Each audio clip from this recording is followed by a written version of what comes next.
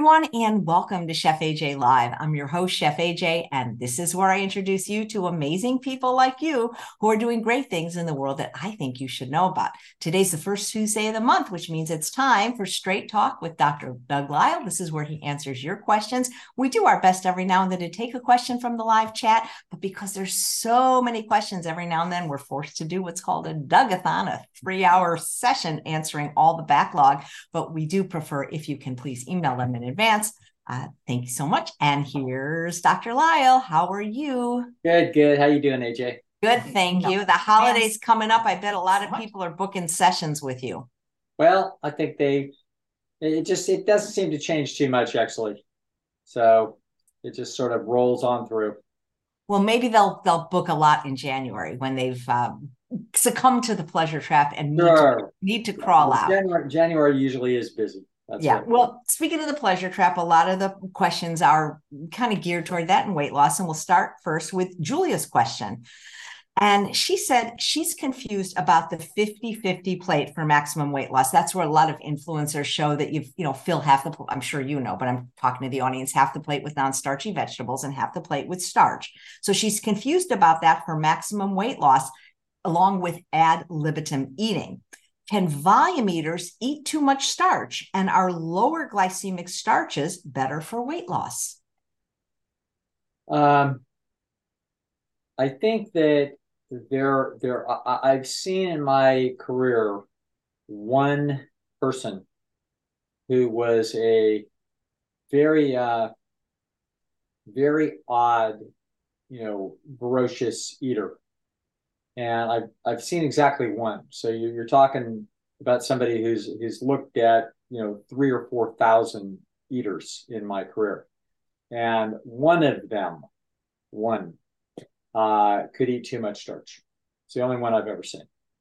So the that was an odd looking character in terms of his behavior. Generally speaking, we would look at the weight problem in the following way: that the weight problem really has effectively two components to it. Component number one is that there's individual differences in propensity to gain weight. That genetics is an enormous factor in individual differences that you see. The second component is that despite individual differences in genetics, you're not going to see excess weight on an animal of any species unless it's eating a diet that's unnaturally rich in terms of calorie density. So it doesn't matter if we're talking about chickens or if we're talking about koala bears or people. It's going to be the same fundamental variable, and that variable is what is the calories per pound. So when they fatten up pigs for market, they put molasses in their corn. The corn is 400 calories a pound. The molasses is 1,800 calories a pound. So by doctoring up the corn and making it unnaturally rich in terms of calorie density, that's how you put fat on a pig. That's how they do it. That's one way that one set of pig farmers do. There's probably different ways now. But anyway, the point is the only way you're going to get excess fat on a human is you're going to feed them a diet that's richer than their natural history. And their natural history looks like it's probably somewhere around 600 to 700 calories a pound on average. So we wouldn't expect to see people overweight if they're eating a diet that was, say, 600 calories a pound. Potatoes are about 400 calories a pound. So therefore, and non-starchy vegetables are 200 calories a pound. So a plate 50-50 of half potatoes and half asparagus, that averages out to 300 calories a pound. That's vastly lower than the species is going to be designed to be eating. So therefore, that's going to be a ruthless and rapid weight loss kind of semi-starvation diet. Now, what if we make it just potatoes and no asparagus? Okay, well, then we're at 400 calories a pound, which means we are on an extremely lean diet, that it's a near starvation diet. And that is a very rapid weight loss diet. So the idea that we're going to overeat on the potatoes and that that's going to cause us to gain weight is mistaken concept. So that's a we hear things bunched together like carbohydrates versus fats versus protein. The truth of the matter is that the weight problem doesn't have to do with too much fat, too much protein, or too much carbohydrate. It has to do with a reduction of fiber and water out of the diet. The diet is made out of 5 macronutrients plus thousands of little micronutrients that don't have any influence on satiety at all. So it's really 5. And so the problem with people's excess weight is that 2 things have been removed from their diet that were naturally there. Those 2 things are fiber and water. Okay, fiber and water have no calories in them. So if you remove a major component, in fact, the dominant component of food, if you remove the 2 major macronutrients of food, you are shrinking the food and leaving the calories. So that's what oil is. Oil used to be corn, okay? But then what did we do? We took that corn and took it off the husk.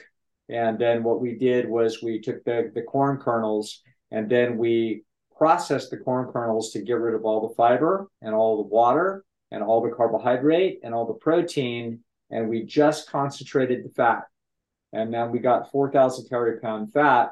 And then we poured that on our salad or fry our eggs in it or whatever the heck anybody does. But the point is, it's 4,000 calories a pound, which is extraordinarily rich compared to the 600 or 700 calories a pound that the organism was designed to eat.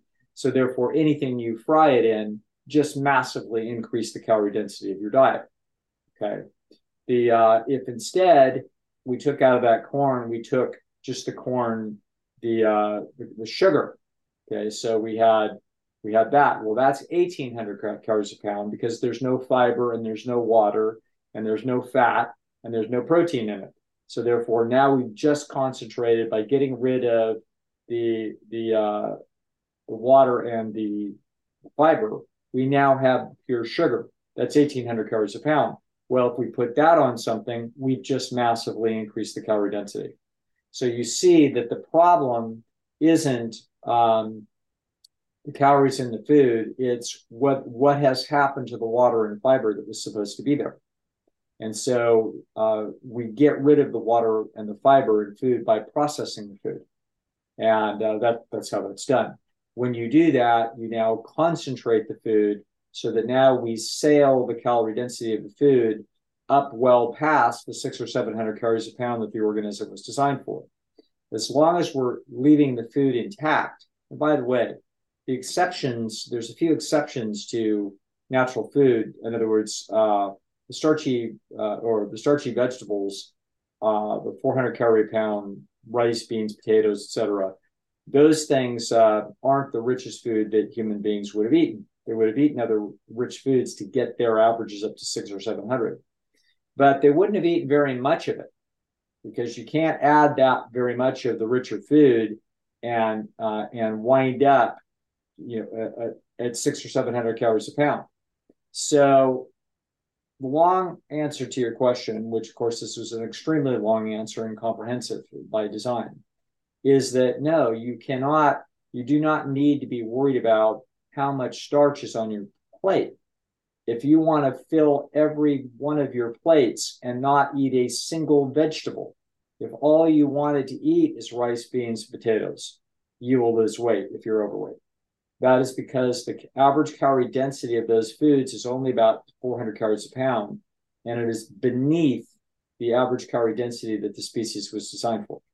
So, for goodness sakes, do not worry about overeating the starches. Yeah, it's not a duty for you to then try to reduce the calorie density of a starch-based diet by eating a bunch of vegetables. Eat the vegetables because you enjoy the vegetables. Don't eat them out of a sense of duty that you're attempting to dilute your diet. You do not need to dilute your diet. We need to just stay out of the peanut butter. That's the problem. Okay, but I hear it too. I overeat on starch. I overeat on Yeah, potatoes. let me People, I hear this constantly, and the reason is that there are several reasons for this, AJ. And whenever I start cross-examining someone in a session, it's not too long before I find out why they're thinking this. When people eat, they look down at their stomach and it pooches out, and they think that that means that they're fat. That isn't fat. That's just you. That's the equivalent of this. Okay. My cheeks didn't get fatter. I just had air in my cheeks. Okay. You don't get fat from filling up your stomach and having your stomach pooch out. That isn't fat. That's your stomach filled. Okay. So that's one thing. Second of all, you aren't getting fat when you eat a bunch of potatoes and then you step on the scale the next day and you're 2 pounds heavier. You did not gain 2 pounds of tissue at all. You didn't gain any pounds of tissue. You probably lost an ounce of fat. Your body composition changes at most about 1 ounce a day. Your weight can fluctuate 3 or 4 pounds a day. So this tells us obviously that the fluctuations that you see in the scale from day to day are not body composition fluctuations. Okay. Everybody that's ever been in weightlifting knows it's exceedingly difficult to gain a pound of muscle. That takes quite a lot of diligent effort to accomplish that. Okay. It's also true that it takes quite a bit of diligent effort to gain a pound of fat. You're like, well, no, it doesn't. I can gain it in 2 days. It's like, no, you can't. That is not possible. The average American woman eating crap with both hands starting at 16 years of age gains about 2 pounds a year for 20 years. 2 pounds a year. Okay. That's 32 ounces in 12 months. So the average American woman who is getting fat over her lifetime, that person is gaining about 2.5 ounces a month. Okay, so divide that by two and a half ounces by 30 days. That's 1/10 of an ounce. That's what's happening. So the typical body composition changes that are taking place of people are on the order of 1/10 of an ounce a day. Okay, so that's why the actual body composition changes that are taking place when you're in a weight loss program are not going to be discernible day to day or week to week. They're only discernible month to month. That's when you can pick it up on an extremely careful scale. You could, with really good measurements, you can pick up, a weight loss on a month to month basis. You cannot pick it up on a week to week basis. So there's too much random variation. So people believe that, oh no, I eat too much starch. I got fat. I ate a bunch of potatoes and rice and beans and spaghetti, and I'm 3 pounds heavier than I was on Tuesday. So therefore, last Tuesday. So therefore, I'm gaining weight. No, you're not. You're not having any body composition changes at all. All that happened is that relative to where you were last Tuesday, you're sitting on more glycogen in your liver and in your muscles, and more fluid inside of you, and more poop. Okay. And tomorrow morning, we could cause this whole thing to change dramatically. We put you on juice for about 14 hours and have you dehydrate a little bit, and then suddenly, voila, you've lost 3 pounds. So this is the people, of course, making incorrect inferences about what's happening in their body because they're using the only metric that they know how to use, which is the scale. So they don't understand that the scale is completely useless. It's actually worse than useless. It fosters superstition. It is a false feedback system. Okay. It is not measuring what you're attempting to measure. And so therefore people come in absolutely convinced that if they eat starches, they gain weight. It's like, well, yeah, if I eat 2 pounds of potatoes right now, I'm going to gain weight. I won't gain any fat. I won't gain any body tissue, but I'll gain weight, in the same way as if I put those potatoes over my shoulder or held them in my hands and stepped on the scale, I would, quote, gain weight too. So you've got to understand what we're concerned about. We're not concerned about what's the perturbations of your scale. We're concerned about the alterations of the chemistry, the composition of your body. And that those changes are subtle and slow. And therefore, we have to understand that our inferences about what's causing us to be fat are very, if we're looking at the scale and we're trying to decide things that way, we're lost. Okay, so we've got to outsmart our intuition there. That's why people think starches. That's why they think they overeat on starches. Oh, I ate so much and look at my stomach. I can't fit in my pants. Well, of course, you just ate 2 pounds of food, for God's sakes. Okay, so that doesn't make you fat. That makes your stomach pooch out. Believe me, when anybody takes any photography in a bikini shoot, those people haven't eaten.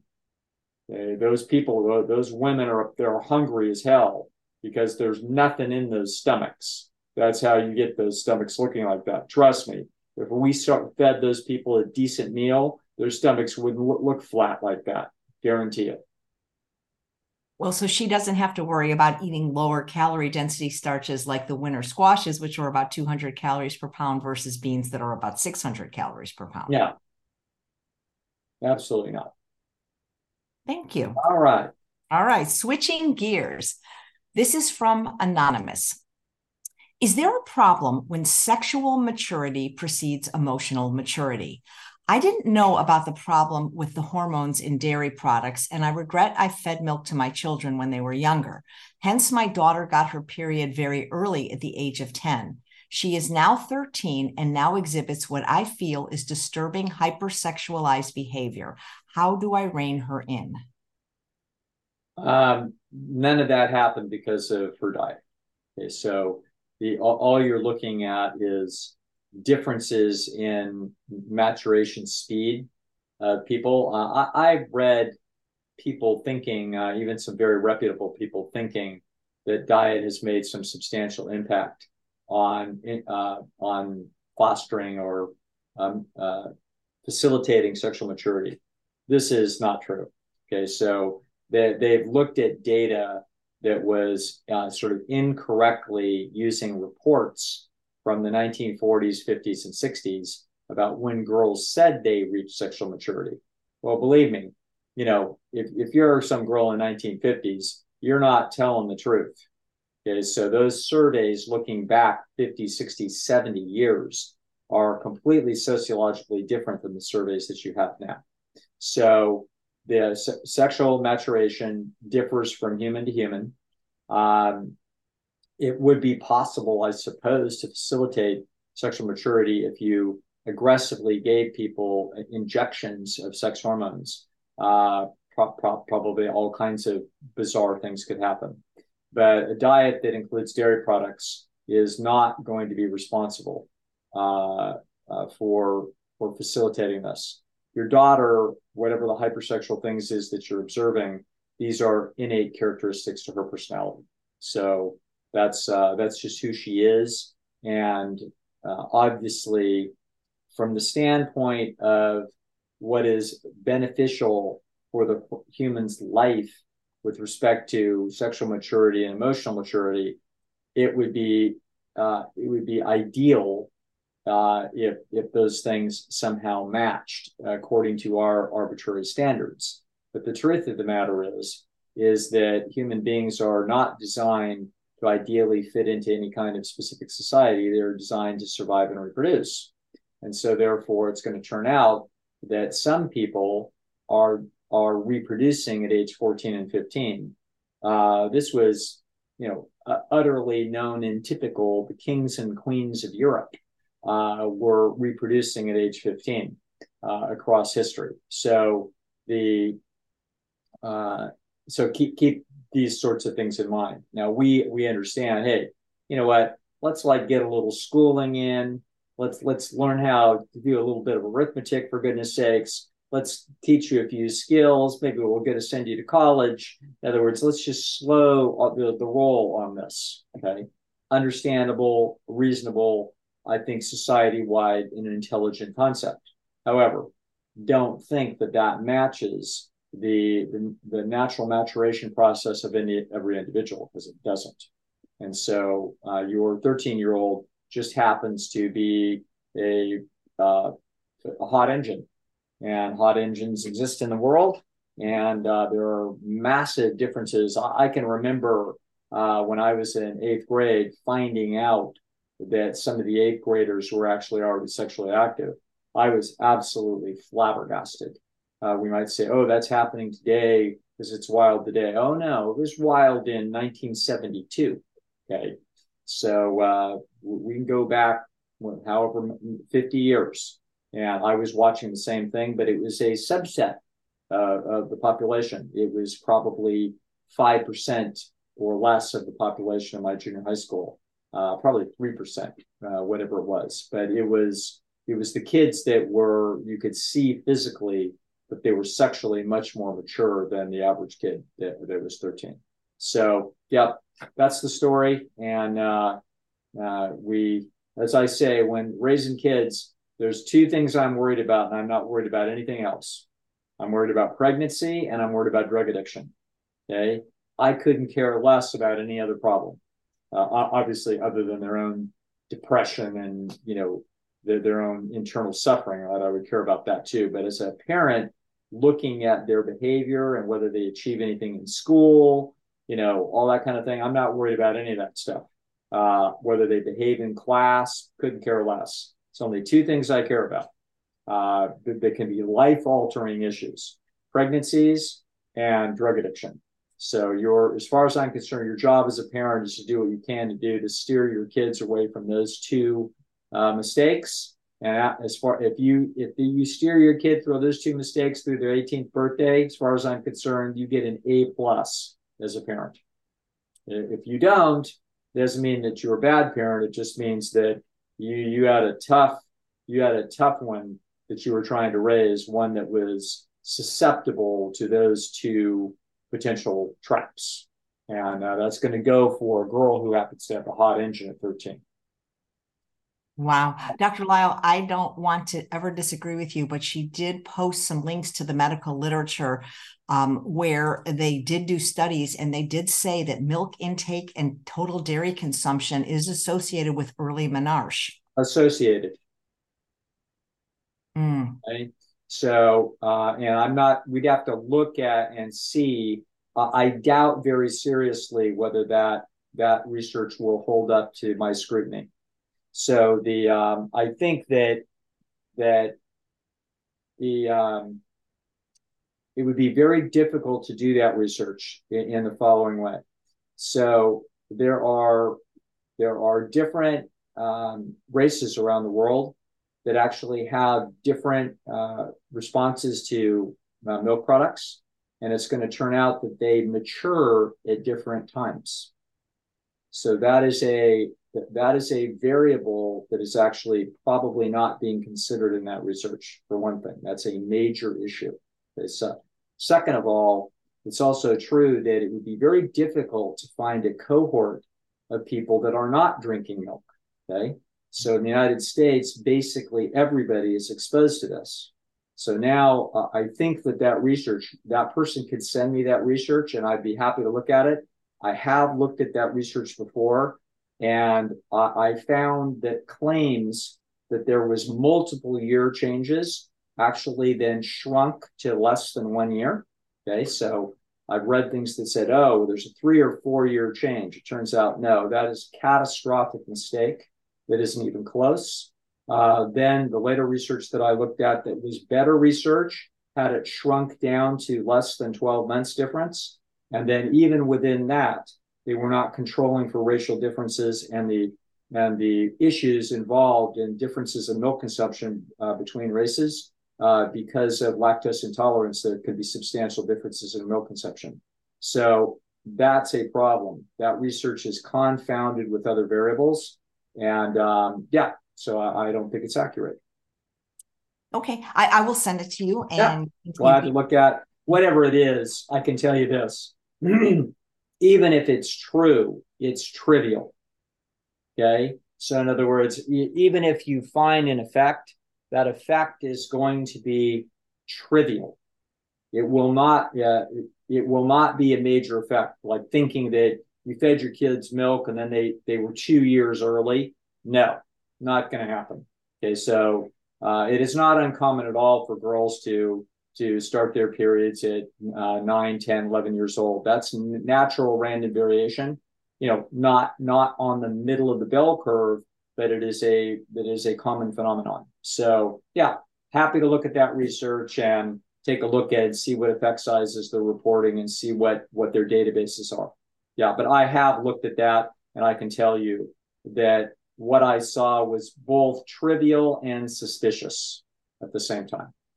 It's funny. One of the plant-based doctors, much to his daughter's embarrassment, used to boast about how they didn't get their periods till like they were late teenagers, and he believes that's when we were supposed to get them, much later. Yeah, not true.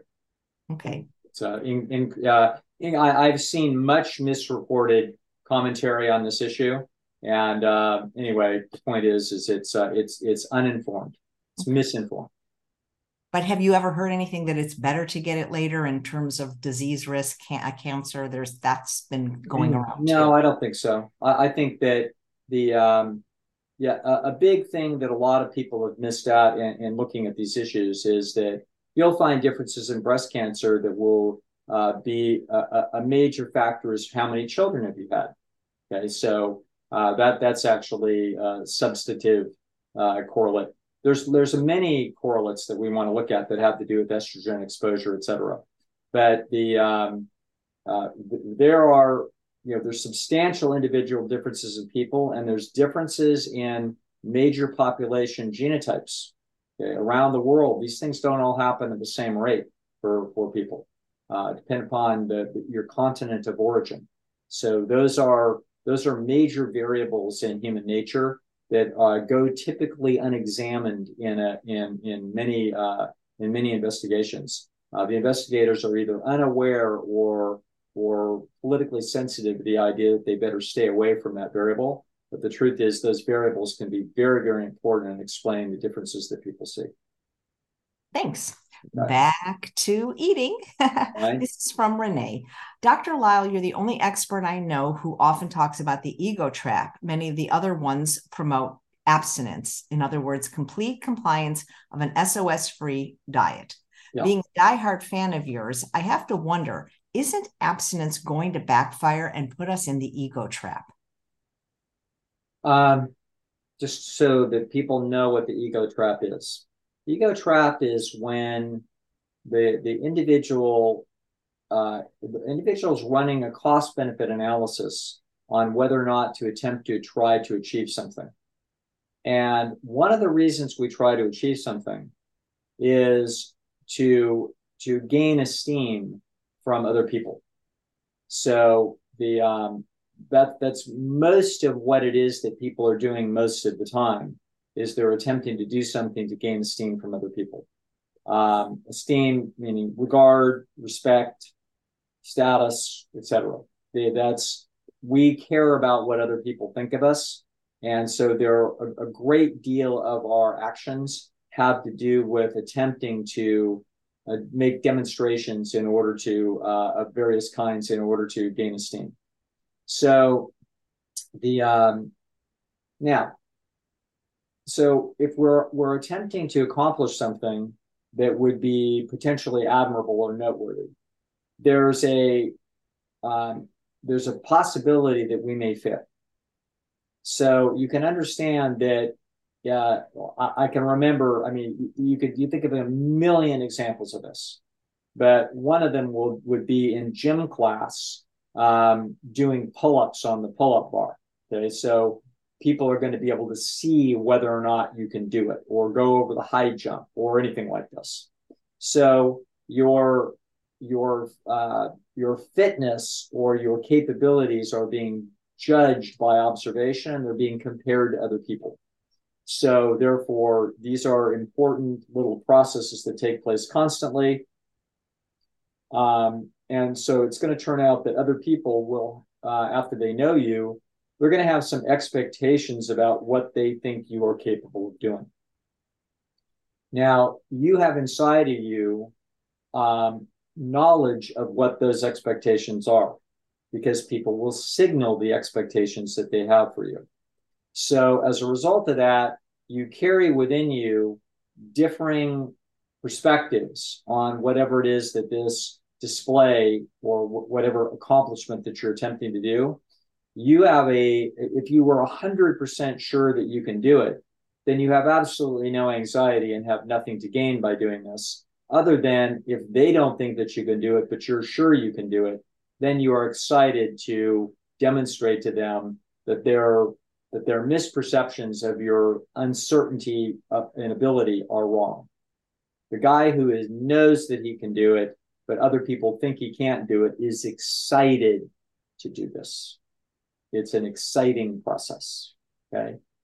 If on the other end, if people expect that you can do it and you think you cannot do it, then you should be avoiding this thing.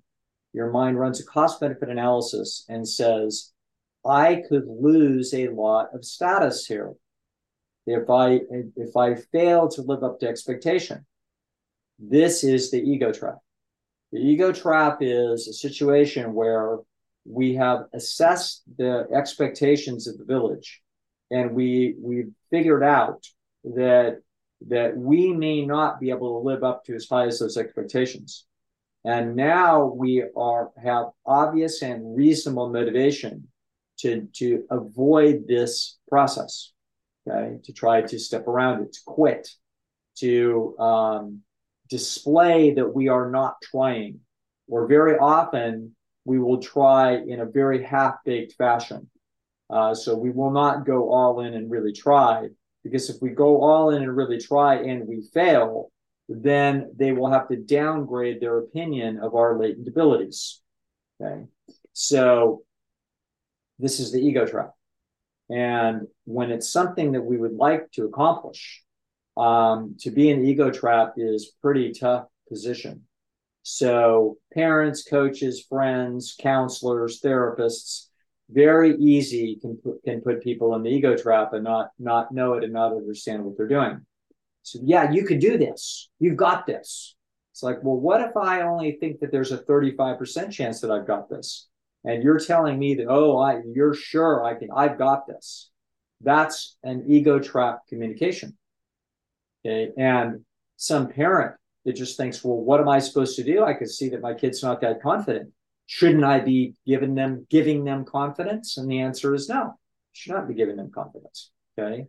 What we need to be doing is we need to be diffusing the ego trap transmissions. So our attitude should be, well, maybe you can and maybe you can't. We just have to see what happens.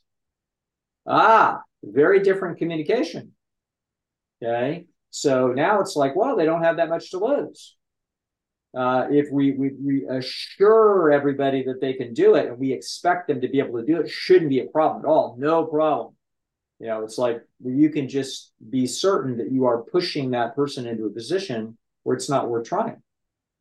So that's if we set the expectations too high, we can count on ego trap motivational processes basically deterring people from making efforts.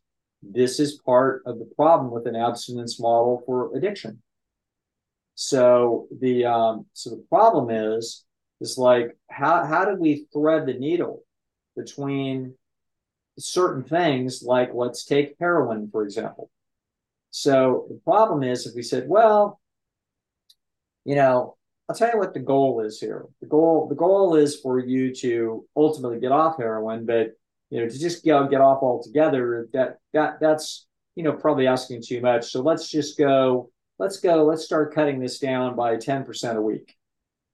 The problem is that is such an addictive type of a substance that the use itself causes a supernormal cascade of reward, and it's hard for the individual to keep out of it. So that means that by necessity for certain things, the only reasonable solution is abstinence. Okay. That's not true with food. The food is not heroin and it's not crack cocaine. So as a result, it is very possible for people to do a diet that's 80% good, a hell of a lot better than the one that they're doing now. Okay, so most of the people, almost everybody that has ever touched this space and has benefited, has not gone 100% of anything. Very few people, probably less than 1%. I've talked to some of these people. So AJ's one of those people. Alan's one of those people. Those people exist and they walk the earth, but they represent a very small percentage of the people that have benefited. Okay, so a great many people that have benefited have been people that have done an intermediate level of change of their dietary processes, and they have made great benefits from them. Okay, so I remember being slightly startled one day sitting down with T. Colin Campbell and Paul Russellston, and I don't know what it was. They were in some little celebratory process, and they both had a beer. and I'm looking at them, and just I'm somebody that doesn't drink and never did drink. And Colin's looking at me and he says, "Hey, this is vegan." You know what I mean? It's all made out of whatever it is, barley or however they make the stuff. I don't know how they do it. But the point is that he was completely relaxed and unself-conscious, and so was Caldwell. the I don't know how unself-conscious they would have been had Alan been there, but it's Doug, for God's sakes. They're not worried about Doug. So the point of it all is that you know you make a point in this question, and the answer is yes. If you put the bar too high and you put the expectations too high, you will, beyond a shadow of a doubt, if you talk to 100 people, some of those people are going to be in a ego trap dilemma that will cause them to go exactly the opposite direction, and they will kick over the table and they will not try. Okay. A few of those people will seize that concept and they will have the benefit of, if they go completely 100%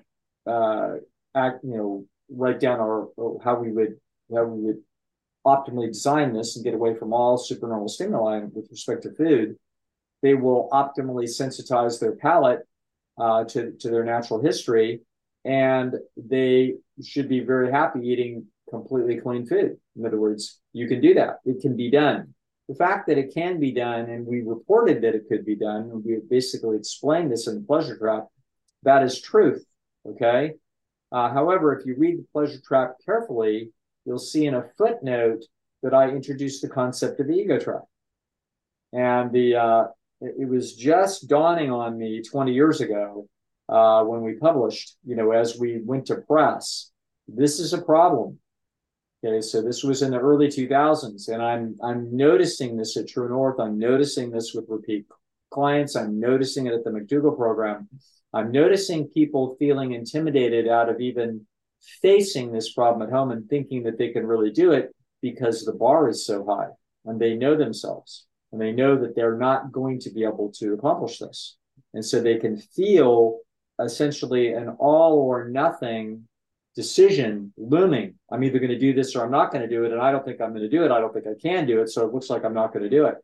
And that's when I came out with multiple different lectures through the McDougall programs over those years. The Continuum of Evil, I think, was probably the first one, where I'm basically saying we need to look at this as a gradation process. Okay? We do not want to look at this as an all or nothing prescription. That is a mistake. Okay. Now, you might say, well, if I take one slip, then it sinks my whole ship. Okay. You are rare. That is not typical of human beings with respect to food. It's typical of human beings with respect to crack cocaine, cigarettes, alcoholics. It's not respect to alcohol. 19 out of 20 people wouldn't have any problem if you said to them, well, you've been drinking a glass of wine every night for 10 years. How about if you stop it? Could you do it? And they'd be like, yeah, I could, but I don't want to. I said, well, let's do it. Let's see if you can. Let's put some money on it. Take $1,000 on it for the next 2 weeks and see if you can do it. No problem. Not a problem. They are not an alcoholic. Okay. But so therefore they can come and go with respect to the alcohol. Okay. Whereas someone else, the 1 in 20 people that has the alcoholic gene, that person can't. Okay. So there are going to be some people with respect to foods that way. There's going to be people who their only path out of this pleasure trap with food is going to be hardcore, but that's not going to be typical. So most people can find an intermediate ground somewhere, and they can move that ground around depending upon what their own personal motivation is, what their goals are, and what they feel like they need to accomplish. So, outstanding question.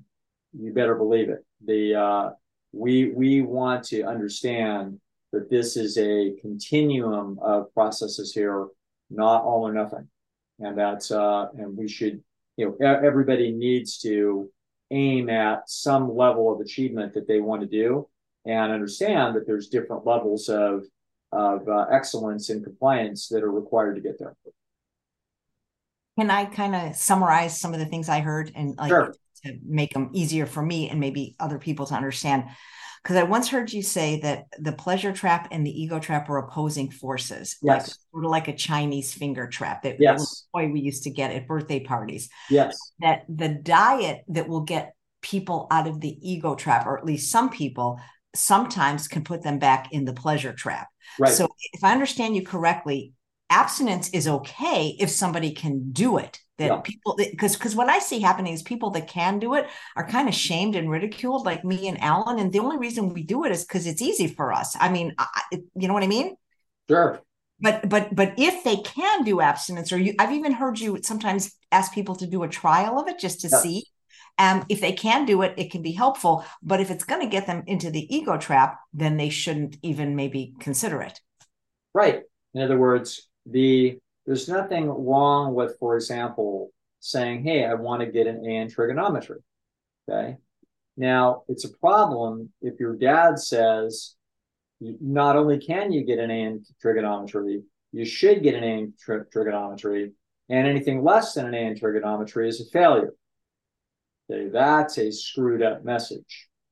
So the truth is that most people won't get A's in trigonometry, depending upon who the teacher is. So therefore, we are thinking, hey, listen, you may want to try to get an A in trigonometry, do all your homework, ask questions, get some help with the tutors, but you may wind up with a C in trigonometry. That may be the best that you could potentially do. Or you may say to yourself, you know what, I might be able to get an A in trigonometry, but I don't want to put in that much work. And I'm pretty smart. I'm just going to take a B minus. That's all I need. Fine. There's nothing in the world wrong with taking a B minus in trigonometry. So but if a person says, yeah, but I'd really like to get A results. Well, if you want to get A results in trigonometry, you're going to have to put in the work to get an A. There's no way around it. Okay. And so sometimes that means you're going to have to study 2 hours every night for the semester and be on top of everything and not even get behind one day of homework, or you get lost. It's like, well, I don't know if I'm willing to do that. Well, that's the requirements. Okay. So that's how I look at this thing. So yeah, Chinese finger trap. It's exactly what it is. Right. Because what I see is a lot of people that want the A, but don't even want to do B work. They kind of want to do like C and D work. And that's a little bit unrealistic. Yeah. Yeah, that's called Joe Carbo 50 years ago used to write these big ads in the LA Times called Lazy Man's Way to Riches. It's all about how you can make a fortune selling stuff out of your garage and blah blah. It's like the hilarious thing. Somebody actually did a expose of this, and they said Joe Carbo was an unbelievably hardworking, ferocious, organizing entrepreneur. It wasn't lazy at all. You can say it is, but that doesn't make it so. So anyway, yeah, but for things, you're of course we would all like to do the lazy man's way to riches, and we'd like to do the lazy man's way to weight loss. But the truth of the matter is that no, major difficult achievements require major commitment and effort. That's just how life is. but for addictive substances that aren't food, like cigarettes, alcohol, and hardline drugs, is the abstinence-based model the best for most people? Yes, that's because the substance itself, there's differing degrees of how hyper rewarding the stimuli is. Okay, so we can tell that a little sugar on your oatmeal is not as hyper rewarding as a chocolate bar. You can tell the difference. Okay. So you can tell that, okay, I'm not, I might only eat half of a bowl of a large oatmeal, even if it's got some sugar sprinkled on the top. It's not like powering its way past my satiety mechanisms, etc. But if we have a box of See's candy there, I can be full and still eat 10 pieces of the stuff because it's so hyper rewarding. It's pushing its way past normal regulation mechanisms. So these drugs are many times the dopamine and endorphin intensity of food. So they can take people right off the cliff, and they do. So that's a different level of problem of the same type. Great. It's the Thank same you. type of problem, but it's difference in intensity. Thanks so much. From Yes. going from food to sex to food, All back right. to All sex. right. Okay.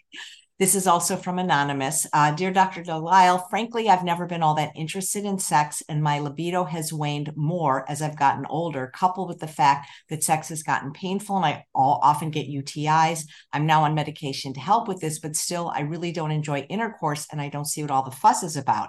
How do we negotiate this in a marriage so that both parties are happy? Well, um, the there's quite a few pieces to this. This is So again about abstinence versus yeah, moderation, isn't it? Except in the bedroom instead of the kitchen. I would say, um, generally speaking, okay, generally speaking, when any like let's suppose I have my best friend likes to play racquetball, okay, and let's suppose that I have a bad knee and that I was never very interested in racquetball, but I kind of liked it a little bit. But the truth of the matter is, I've got a bad knee, and I really, it's painful to play racquetball. But he really likes to play racquetball, and it's like, well, sorry, we no longer have an overlapping interest there. Okay. So that is as far as I'm concerned, that is the correct analysis of that problem. So our relationships are what they are is we don't see them this way, but if we look down deeply enough and carefully enough, we're going to find that relationships are trade processes. So we interact with each other in trade processes really in order to secure resources for survival and reproductive process. Now, so if we look down through romance and sex, we are finding that both parties on the other side of a heterosexual relationship pre-menopause, we find out that motivation is all about reproducing DNA. That DNA has orchestrated animal nervous systems to find that process under the proper conditions to be really the most exquisite, most intense, pleasurable process that exists in the animal's life. Okay. As you'd expect, like that's literally the actions needed to reproduce the DNA. You would expect it to be exquisitely pleasurable. Fair enough. That's what you would expect. You would also find out that if the conditions are not optimal, then everything is going to change. So the questioner has several aspects here. So first of all, echoing the question that we heard earlier about the young girl who seems, quote, hypersexual at 13. This is hypersexual according to whom? By what standard? Answer, well, possibly the kid is. Kid might be sitting at the 95th percentile for natural libido level, certainly at this time in life. The people differ tremendously. One things that people do is they tend to try to figure out what the middle of the bell curve seems to look like, and anything that deviates from that, there's something wrong with it. Okay, so having read enough of the medical sexual literature, I have to tell you, it gets pretty irritating for me to read that literature. I've had enough interaction with enough of my feminist colleagues. So Dr. Jen Hawk, has for years sensitized me and others that if you read a lot of this literature, they've got a very paternalistic. There's a phrase Jen uses, the patriarchy. there's the shadow of the patriarchy. Okay, i.e., we have postmenopausal women that are not that quote they have a problem with low libido. Well, that's not a problem with low libido. That's a feature of the organism's design, for goodness sakes. You would expect that to happen. You now have a situation. What is the survival and reproductive profit that the organism would be designed by nature to continue that process? The answer is there wouldn't be. So therefore, we would expect that there would be a sharp decline in libido in women post-menopause, and there is. And yet, if you read the medical literature looking to treat it, you're going to act as if this is some kind of dysfunction. And it's like, no, it's not a dysfunction. It's a natural consequence of that person's situation when it comes to survival and reproductive process. Okay, now, also, you will find medical literature going to treat mostly women with respect to, quote, low sexual desire. It's like, well, okay, let's just back up a minute. Okay. There are three reasons that I can think of why there might be low sexual desire in a human or animal that the male doesn't go through menopause. So the male shouldn't have, other than a general decline in function, wouldn't have a significant reduction in their sex drive, but you'd expect it in the human female because of the menopausal processes that take place. By the way, menopause is not a typical thing that you see in the animal kingdom, but you see it in humans probably for the following reason, and that is our ancestors made an evolutionary deal that if you're going to be this smart, you're going to have to be born with a brain that's going to take years to load a lot of data in it. And so therefore you're going to be born and you're going to make that brain so damn big that the rest of the body is just tiny and incompetent at birth. And so if you look at, a horse is up and running in an hour, or half an hour, some damn thing, and can run just about as well as its mother. That's necessary. That's the way a horse works.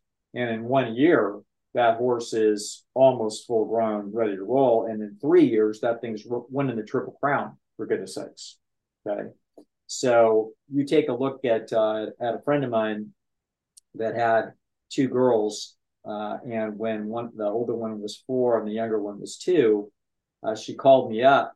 It's Christmas time. And she said, I came down Christmas morning and I looked over at those 2 little kids at the tree. And she said, oh man, they're going to need help for a long time. That's right. It's 20 years. Okay. So that child's not very capable of negotiating life very effectively for a dozen years. So it's going to need all kinds of help and supervision, or else it's going to do some stupid things and wind up dead. So therefore, parenting is a very long-term process. So therefore, it doesn't make sense for a 55-year-old to be having a child, because the truth of the matter is that 55-year-old in nature is very likely not to make it to 67, and 67 would be sort of the minimum. So therefore, what humans did was they shut off the female in her early 40s. And then we wind up with an intergenerational transfer of energy towards reproductive problems. It's what we call the grandmother hypothesis. So you have your last kid at 40, you have some other kids coming online. Average woman would have had given birth 8 times, and probably 4 of those children lived to reproduce. And so then what's going to happen is there's going to be little kids around, and your last child that you have at 40, then when you're 55, your job is fully taken up on the next 15 years raising that child. And now at 55 years old, those children are having children. And now you invest your time and energy, not in your own sex and romance process, but in aiding and abetting your grandchildren's survival. This is clearly how human beings are designed. There is no other species that is so incredibly interested in the reproductive problems of their offspring. None. There's nothing that even remotely resembles humans. Human beings are leaning over their teenage and young adult children's mating choices and attempting to influence them in ways that their parents think are better than the kid's judgment. Okay? So we can see how highly invested humans are in the next generation after the one that they gave birth to. They're incredibly invested in this. So you're seeing this, the natural psychology, particularly of women, is, menopausal. I'm not very interested in sex and romance processes. Not only that, biologically, it doesn't work very well. They don't lubricate easily. So now, if they've got a spouse who still finds them attractive and still wants to have sexual processes, a lot of times it's painful. And then what do? The medical profession says, oh, you've got low sexual desire and poor lubrication, so we're going to fix you. It's like, well, there's nothing wrong with me.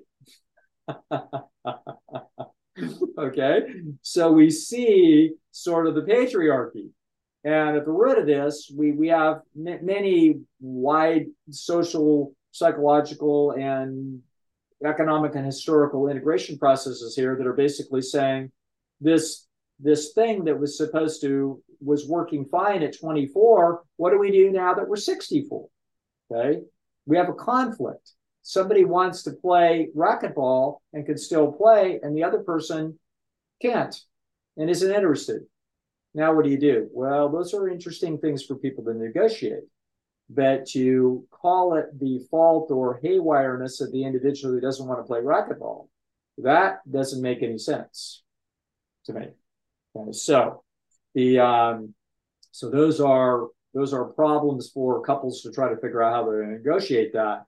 But the solution isn't to drug the female with some bizarre chemicals to somehow wake up a sexual desire that isn't naturally there. Now, so there would be three reasons why, for example, an individual might have low sexual desire that I could think of.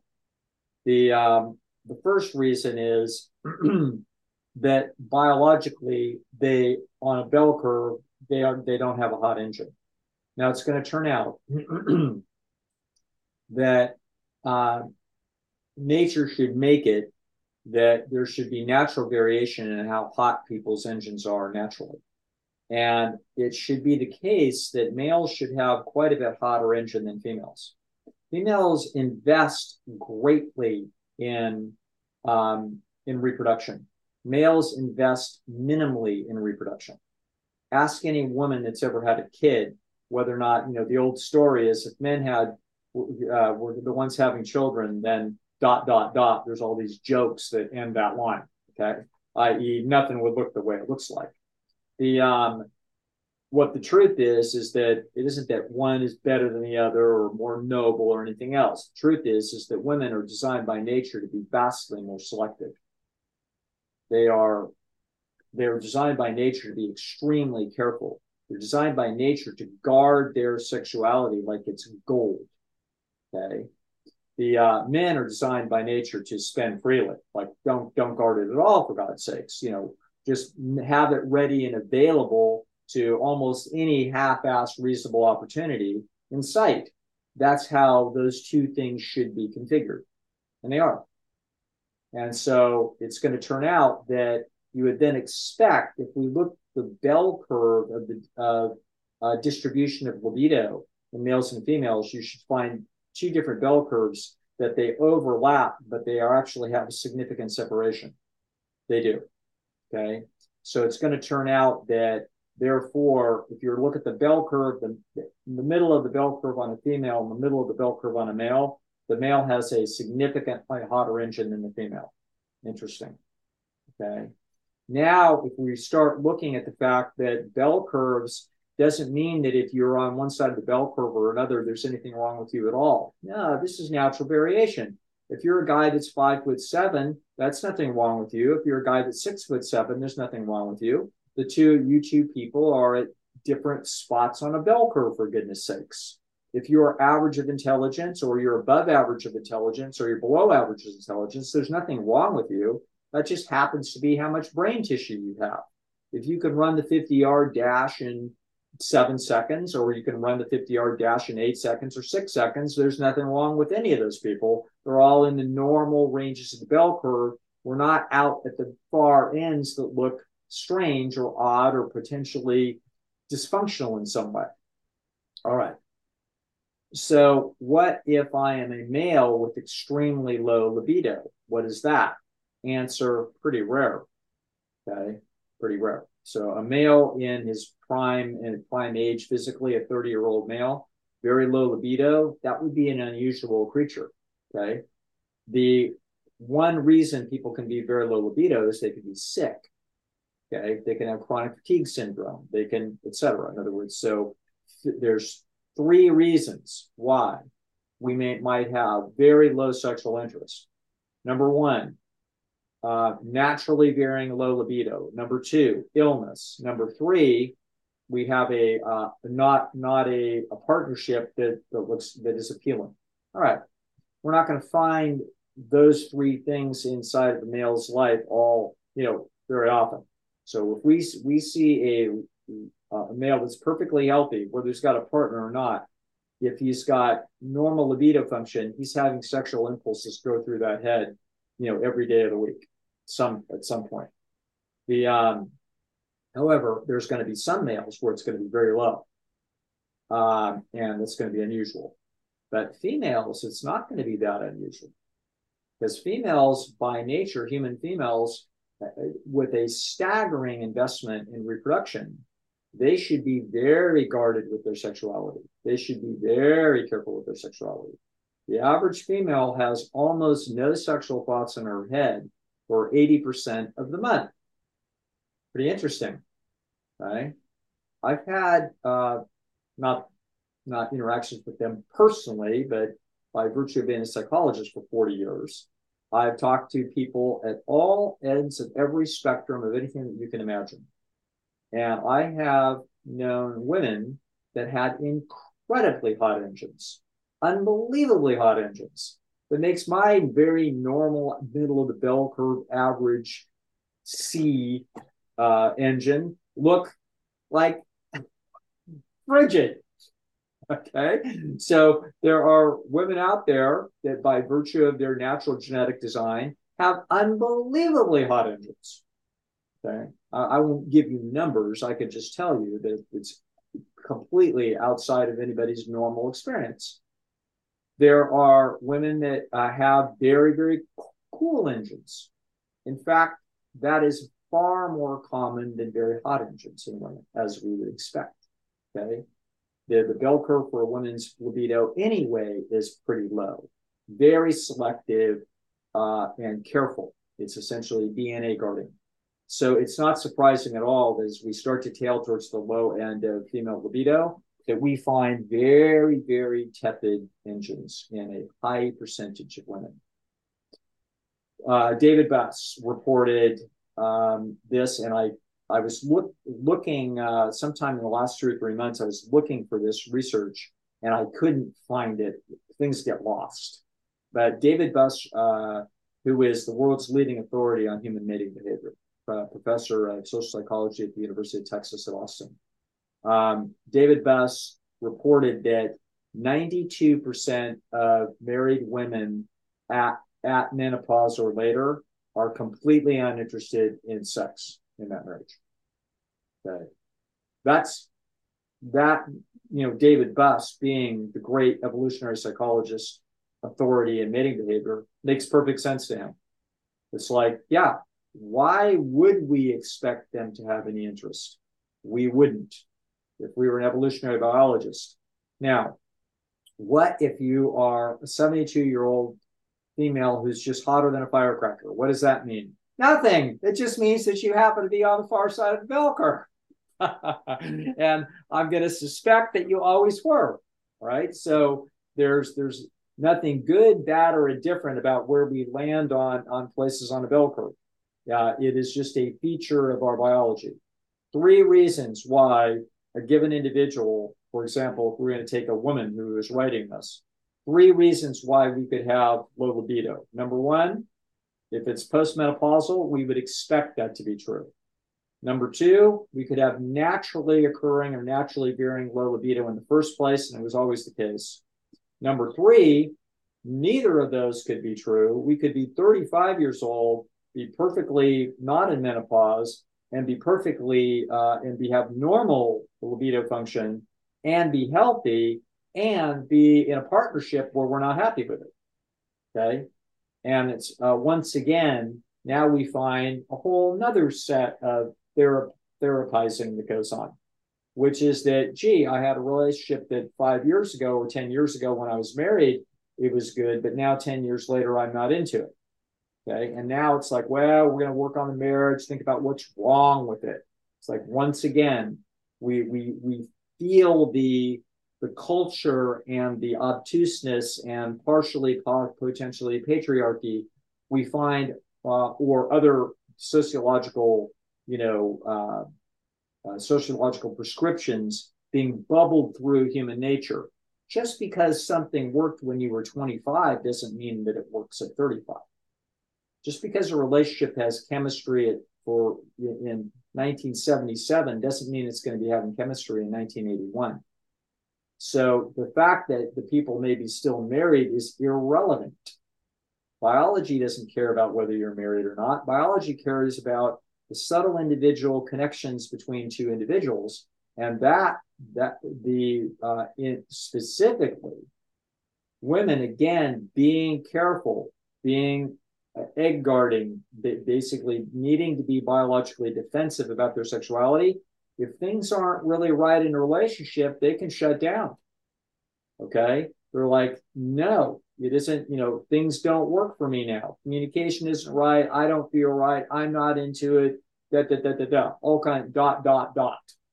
And the prescription is, well, if we did the techniques right and we went to a marriage encounter weekend and we reconnected, that it's all going to work. That's bogus. That could be true, but it probably won't be true. In other words, it's the case that very often things go sideways in that direction. It's very unusual for things to work well indefinitely in this department. So, super long answer, but hopefully what the big points we get across are, we expect postmenopausal women to have very cool engines, to not be able to lubricate well, to not be into it, not be motivated. Okay. Young women who are in their prime are usually only interested during the time when they're fertile. That's for, I don't know, about 6 days a month. Okay, so they have generally no interest, don't have a sexual thought in their head, not motivated at all, even in a good relationship.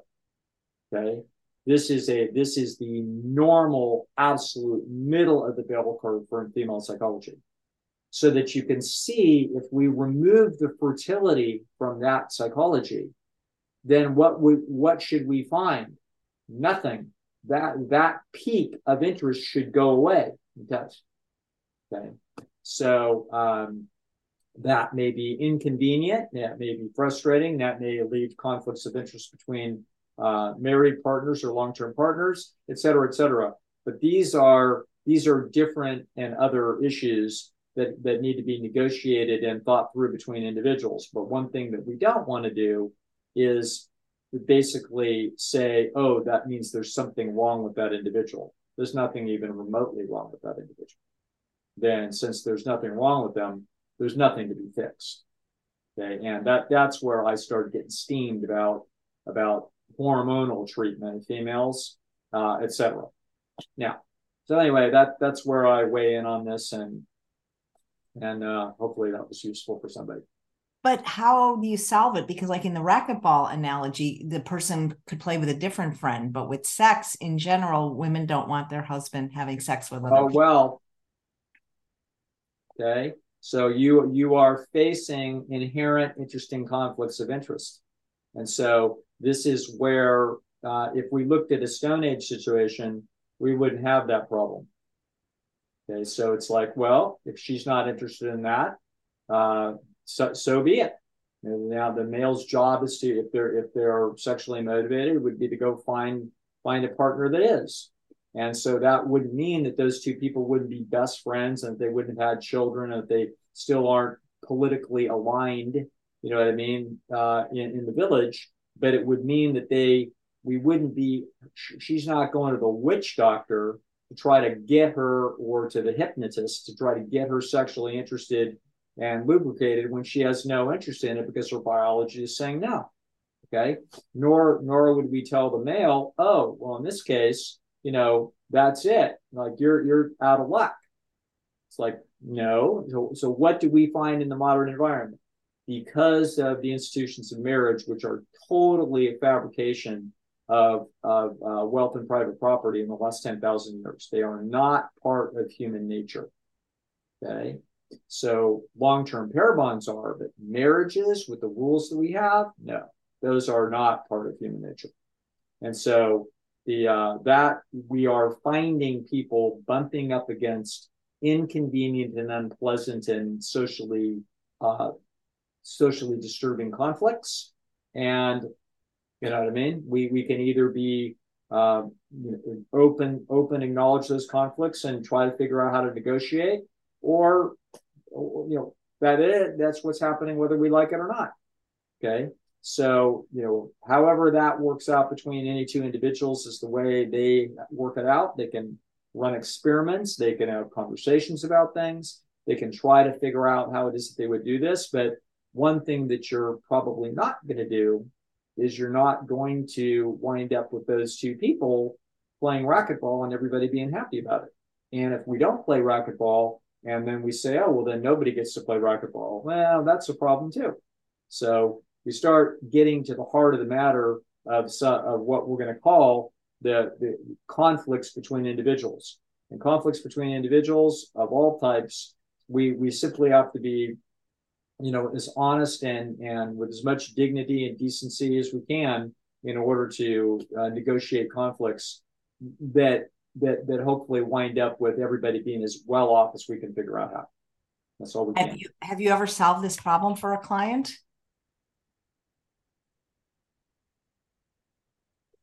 That's such a big question. This conflict has this highly specific conflict. I don't recall that this exact specific conflicts in general about relationships and the sexuality and the conflicts in there. Those are fairly common and dicey and sensitive topics for couples to negotiate. And so that's not something that it's not something that basically gets negotiated without a few bruised toenails. It's not entirely comfortable. But have I walked couples through such negotiations? Yes, I have. Okay, just seems like there's no good solution. So thanks. I wonder no solution that doesn't involve people making some kinds of concessions. Yes, that's what I mean. Okay.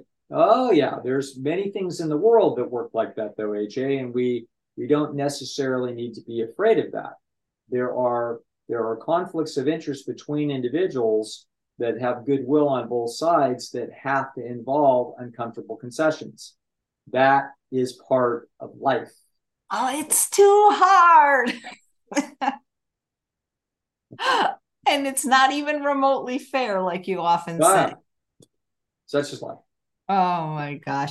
So this question wants you to answer in 3 sentences. It's actually written that way. So this will be a big challenge for you. It's from Anonymous. And she says, Dr. Lisle, how would you describe the pleasure trap in 3 sentences or less regarding processed food to genuinely interested people with average to above average intelligence who are ages 7 and above. What a challenge.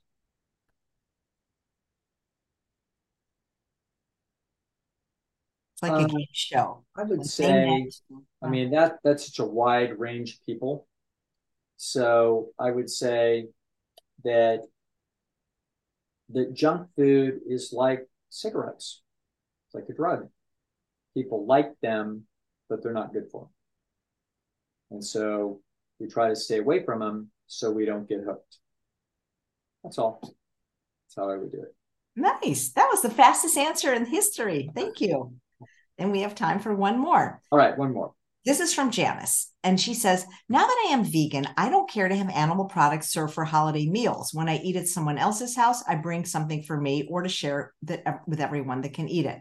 Is it unreasonable for me to insist that any food brought into my house have no animal products and or ask that guests eat only the food that I prepare? Well, it's not unreasonable at all. In other words, this depends upon, again, the context is everything. So if you are a business executive or your spouse is a business executive and you have very important investor or financial meetings at your house, then it's absurd and that's not going to fly. If you're running for Congress, and you're going to try to impose that on your donors, that's not going to fly. So it all depends upon, what do we mean guests? Who are they? Okay, so what does this all mean? And so if these are, if this is a recurrent social process in your life, I don't know who these people are that don't already know where you stand on these things. And if they're friends of yours and you just say, hey, it makes me uncomfortable to have any animal food in the house. And so please, why would a friend be bringing anything? It's some potluck. It's like, well, it's potluck. Hey, or if I'm going to be cooking, that's it. I don't want any animal food in my house. It's completely and totally 100% legitimate to impose that. So yeah, that's like I said, context is everything. It depends on who those people are, what they mean to you, and what resources they hold over your life in some kind of a trade process. Remember, all relationships are trade, and human action is designed by nature to acquire resources. So who are those people and what regard of theirs do we seek and for what purpose? And then you have to run a cost benefit analysis on whether or not, if you're a singer and you're wanting a recording contract, and it's the big executives coming to your house to talk it all over with you, and you're going to do that, you're going to cut your own throat. So again, if it's a baseline question of, hey, is it reasonable for me to impose this on my friends? Yeah, it's reasonable. It's also reasonable for your friends to say, hey, you're a freaking nut. I'm disgusted with you, and I'm not going to have anything to do with it. Don't bother inviting me to your house. That's totally fair too. Okay, so that's in other words, there is no right and wrong here. This is you basically saying, this is how it is that I want things to be, and this is where I feel comfortable. And I know, deep vegan activist people that they are extremely uncomfortable if there's animal food at the table. They don't want any part of it. They can't help but seeing the animal that used to be and feeling like it was butchery and murder to have that thing now dead and somebody's eating it. So I don't have those kinds of feelings and visions, etc. I am not uncomfortable with other people around eating food, at my house or anywhere else that's animal origin. I'm aware of the underlying processes, but I am not disgusted and abhorred in a way that a good friend of mine is. Okay, a good friend of mine is not being inherently disagreeable. That's just who she is. she can't stop herself. And so if you are that person, then you know reasonably have to draw that line in your own house. But it's also reasonable for people on the other side to have a reaction to you about that. They found out something about you, and they may find that to be extremely objectionable, and they may consider your friendship to not be effectively as worthwhile as they thought it was.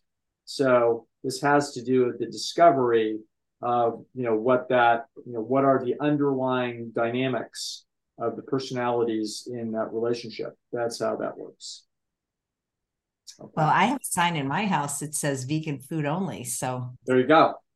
Yeah, exactly right. And you have scripted your social environment that the only people that are coming into that house are vegan, and that are comfortable with that attitude, and they are all perfectly happy together, just like a bunch of little ducklings that are all happy splashing around together. That's what happens in AJ's house, and nobody even thinks twice about it. When I did once, when my uncle was alive, he was in his 90s, and he came over and he pulled out some string cheese from his pocket, and he's in I mean, I let it slide. Let that one slide. I did let that one slide, but nobody's coming in here with McDonald's, I can tell you that. Got it. Yeah. Thanks, Dr. Lisle. This was a lot of fun. All right, AJ. Thanks for having me, and we'll see you again in a month. Can't wait. And thanks all of you for watching another episode of Chef AJ Live. Please come back for a bonus show at 2:00 today. Look what we're going to be tasting on the air. These are all vegan and SOS free, and we're going to tell you how to get them for the holidays. You want me to save you some, Dr. Lisle? I'll just take a little bite. All right. Maybe save Okay. me. Great. All right. Thanks. I'll Take see care, you soon, folks. Bye-bye. Bye.